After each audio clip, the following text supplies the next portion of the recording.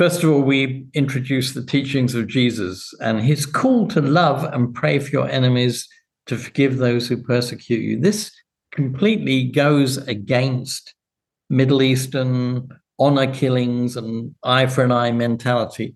It's radical, and it really has an impact on people who hear this message for the first time, especially young people. Welcome to the Unconventional Ministry Podcast. I'm Dennis Weens, your host, Senior Impact Catalyst with Sat7 USA. Each week, I invite a guest to join the podcast to share their unconventional and innovative ministry approach. Please leave a comment how the topic helped you.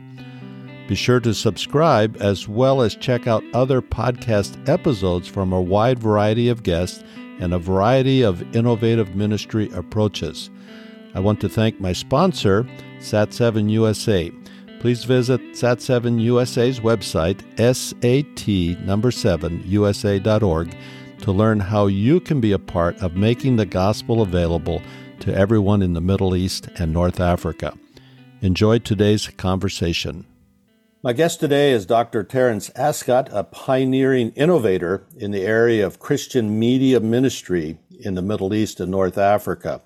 So, Terry, welcome to the Unconventional Ministry Podcast. Thank you, Dennis. Good to be with you.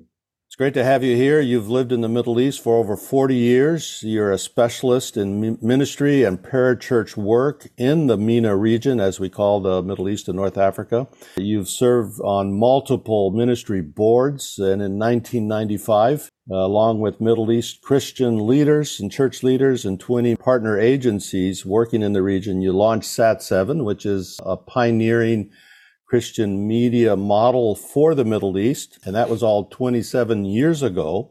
And, you've written a book about it, Dare to Believe, so I encourage our podcast listeners to go to terenceascott.com, pick up one of his books on the exciting story and an insightful look into the courageous work of the witness of the diverse Christian communities of the Middle East and North Africa. So it's great to have you back on the podcast.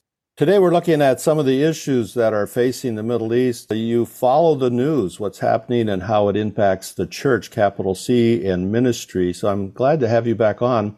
What are some of the big issues facing the Middle East today? And of course, that impacts all ministries and all churches that are working there. So thank you for coming on and broadening our perspective on the Middle East that we hear in the news so much. Yeah, well, there are, I think, 5 major issues. I mean, there's lots of sub-issues, but before I go through those, I just want to say generalizations about the whole region are quite dangerous. Each of the different countries of the Middle East are as different to each other as the countries of Europe. And so we have to be careful when we make generalizations, but there are these common things that are impacting the whole region, the Middle East and North Africa. One would be conflict and war. This really is an ongoing issue. It's not new, but right now we've got conflicts in Yemen, obviously in Gaza, northern Syria, Libya, parts of Iraq, Sudan, South Sudan, and many other locations. In addition to border tensions remaining between Israel and its neighbors, of course, there's also tensions between Iran and Iraq, Turkey, and the Kurdish regions of Syria, Morocco and Algeria, and so on. And these have been going on for the longest time. And if you look at the escalation since the so-called Arab Spring back in 2011, we see that millions have been left dead or displaced. And this has resulted in the destruction, of course, this conflict of schools, businesses, health and other social services, the supply of electricity or safe water, breakdown in law and order. Of course, environmental damage. Health services especially have been very badly hit. There's food insecurity in a lot of places, a loss of education and poverty. And many have been forced to risk their lives on treacherous Mediterranean crossings to escape from their countries and try and seek refuge in Europe. So it is a terrible situation. The instability and the insecurity that exists in the region generally. A second area of concern to us all is poor education. I mean, almost 2/3 of the population in this part of the world is under the age of 30, and due to overstretched or destroyed school systems in many places, many kids have not gotten adequate education or any education in some cases, which in turn leads to two other problems. One, they find it hard to get employment as they grow up. So young men have to continue living at home. Consequently, they cannot get married and raise a family, and this leads to a loss of self-respect and dignity. And these were the exact same problems that were cited as having led to the Arab uprisings in Tunisia at the end of 2010. And the second problem stemming from poor education or no education is that it makes people vulnerable to state or other forms of propaganda. And this weakens the chances for real democracy to evolve in the region. And it makes it easier for Islamists or other groups to radicalize young people. So it's a key problem. A third area is a lack of press freedom or freedom of expression. And even in some of the most apparently open countries of the Middle East, there's journalists and bloggers and people with legitimate concerns or complaints against government that are locked up, either as terrorists, as they call them, or under the special powers of national emergency regulations.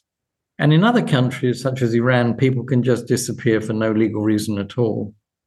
Of course, with the advent of uncensorable satellite television in the 90s and the more recent massive growth of secure and inexpensive digital media through the region, everyone now has a voice, or at least everybody who can read and write has a voice. And yet the freedom of the press and the freedom of expression are, without question, vital pillars of democracy. Again, without these, free and democratic societies in the Middle East will never evolve. A fourth concern is a lack of women's rights, and this continues to be a major hurdle for the Middle East. And while, the extreme examples can be found in Taliban-controlled Afghanistan, it's mostly a cultural rather than a religious issue. We find honor killings, female genital mutilation, and other unacceptable treatment of women in all religious communities, even, sadly, in some Christian ones. But with education comes change. In Iran, the majority of university students today are women. And this is perhaps why we've seen widespread women-led protests in the country under the banner of Women, Life, Freedom, following the death of Mahsa Amini at the hands of the so-called morality police. But until women have equality in key areas with men, there cannot be universal suffrage or, again, real democracy in the region. The fifth area is perhaps not surprising. It's a lack of religious freedom. A recent Pew Foundation study declared that for Christians, this is the worst era of global persecution in 1,000 years. Consequently, over the past 20 years, there's been a massive new exodus of Christians from countries like Iraq, Syria, Egypt, and Lebanon, reducing the Christian population in the Middle East from 10% 100 years ago to less than 4.2% today. The persecution of Christians is especially hard for those who come from a non-Christian background, who are considered as apostates, who, under Islamic law, are worthy of death. And this has been evidenced, especially in Iran, since 2010, with the closing of convert churches which worshipped in Farsi, and in Algeria, where more than 50 Protestant churches have been forcibly closed in the past 6 years. Others in the region, including Zoroastrians, Yazidis, and those from the Baha'i faith, have also been denied religious freedom. Alongside this, there's the rise of atheism, with millions, even in a country like Egypt, self-declaring as not believing in God, despite this also being considered apostasy. And in countries like Turkey, deism is very much on the rise, with people not wanting to abandon religion altogether, but being turned off Islam by what they see as the hypocrisy and the exploitation of religious leaders. In fact, the more a government in the region leans towards theocracy, the more people are turning away from their traditional religious beliefs. In the case of Iran, this has led to the fastest growing church in the world today in per capita terms. And there are many other critical issues facing different countries in the Middle East and North Africa, including corruption and economic instability, as we see today in Lebanon, in Turkey, and other countries. So it's a bit of a gloomy situation, but it's also a time of opportunity for the church to be salt and light in such chaos. So, Terry, as you think about these 5 challenges or big issues facing the whole region of the Middle East and North Africa, what is ministry or what is SAT7 doing to address these issues or to do ministry in the context of these challenges? How long have you got? Well, it's a long story, but let me very briefly touch on the 5 areas: war and conflict. Well, first of all, we introduced the teachings of Jesus and his call to love and pray for your enemies, to forgive those who persecute you. This completely goes against Middle Eastern honor killings and eye for an eye mentality. It's radical, and it really has an impact on people who hear this message for the first time, especially young people. And so we were able to put this through our programming continuously, the teachings of Jesus. Secondly, poor education. We've, in response especially to the Syrian civil war back 10 years ago, we started My School, a series of programs covering maths, Arabic, English, science, and so on, covering the first 5 years of a school curriculum, but with a distinctly Christian set of values attached to them. And these are available today online, anytime, on demand, for children who are not in school. Freedom of expression, where we give people, especially the church and refugees and women, a platform to express themselves. And we've been allowed to do this and continue broadcasting on government platforms owned by the Turkish government, by the United Arab Emirates, and so on, because we never attack governments. We don't get into politics. We present Christian truth in a positive way. And it's been really exciting to see the way in which we can address issues of freedom of expression and give platforms to those who have no voice. In terms of women's insights, wow, we've got a lot of programs for women. And interestingly, 1 or 2 of them, their biggest audiences are men, some of whom have written or called in to apologize for men's treatment of women. We had an amazing drama that was shot in Palestine a few years ago that dealt with women's issues, among other things. And interestingly, we had a phone call from a doctor in Egypt. He phoned in and says, "You've ruined my marriage." And we were kind of shocked by that. What do you mean? "My wife has been to the police station and reported me for beating her. And she got this crazy idea from your programs." So you can see the impact that even drama can have on bringing awareness and changing attitudes to the treatment of women.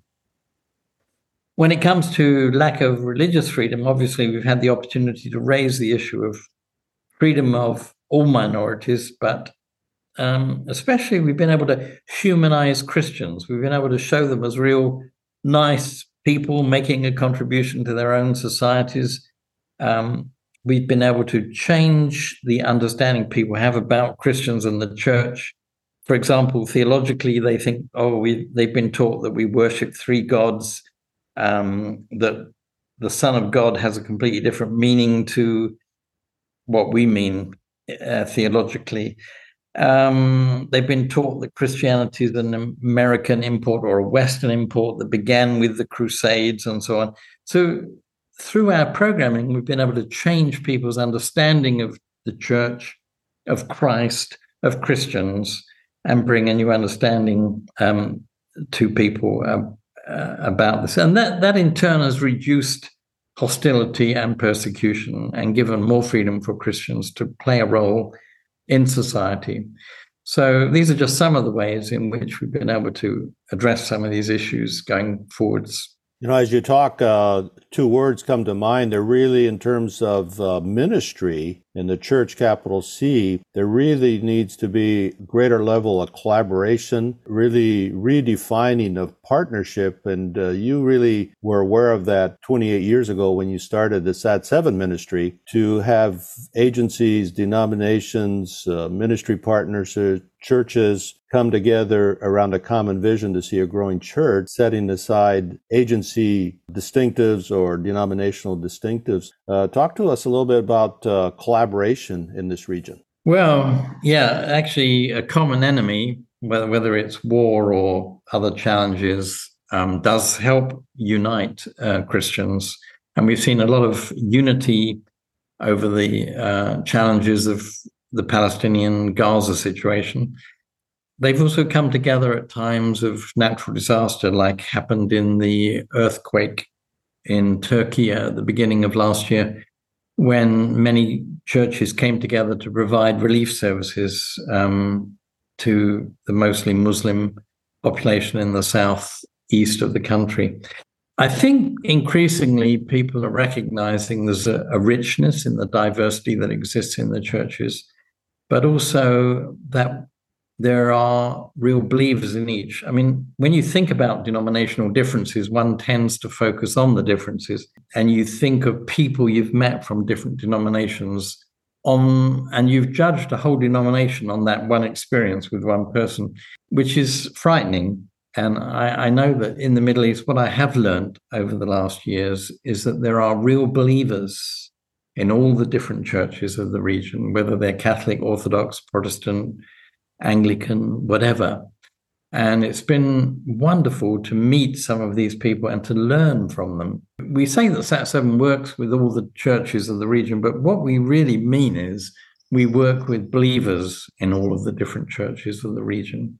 And I think it's important for us to recognize that every church has its committed members and its kind of nominal or even flaky members. It was Pope John Paul in 2000 at the launch of an evangelistic crusade who said only 2% of Catholics are real believers. The other 98% need to be evangelized. So that gives you a perspective just from the Catholic side. But there is real unity amongst the believers in the different denominations.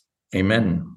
Well, thank you, Terry. And I'd encourage people to get on SAT7 social media because they're telling a lot of these stories of viewers, of people that are being impacted by the programs. And one story that comes to mind, I know you were talking about my school and how SAT7 provides free education to Arabic speakers or children or youth, and how many mothers have learned to read and write by taking their kids to social centers, churches, or we're just watching on smart devices. My school education have learned to read and write, and their governments, when they were girls, didn't allow them education. Now, because SAT7 provides this for their kids and their grandkids, these mothers, grandmothers are learning to read as well. So the impact of what SAT7 doing is going very far, very deep into culture and making significant changes for so many people. I'd encourage you to consider ways that you might come alongside SAT7 in making a difference in the Middle East and North Africa. You can go to our websites, sat7usa.org or sat7.org. Check out ways and pray about joining the Middle East team in praying and being a voice and an advocate. Maybe in your churches you hear stereotypes. Correct those stereotypes that are so common for the Middle East and North Africa. And then if God's blessed you, share that blessing with us financially, or ways that you could do like gift in kind, or think of creative ways that you can come alongside and help SAT7. And we also provide some estate planning and conversations on biblical stewardship, talking about wills and trusts, estate planning. So there's many ways to be involved, and I encourage you to find ways that you could use your giftedness, your abilities, your talents, your resources to make a difference for the church, capital C, across this region of the Middle East and North Africa. So Terry, thank you for joining the Unconventional Ministry podcast and enlightening us, broadening our perspective, and helping us better understand the news that we listen to every day. Thank you, Dennis. In our changing world, there are more ways than ever to do ministry. SAT7 as a broadcast media ministry is changing how ministry is done. Through innovative approaches, collaborative efforts, broadcast satellite television, web streaming, and social media, Sat7 is making a difference. Visit Sat7 online today at sat7usa.org to learn ways you can be a part of this kingdom work. If you've enjoyed this conversation, please share it with your friends. If you know of an unconventional ministry approach, please introduce us. We'd like to have them on as guests. Thank you again for joining this episode of the Unconventional Ministry Podcast.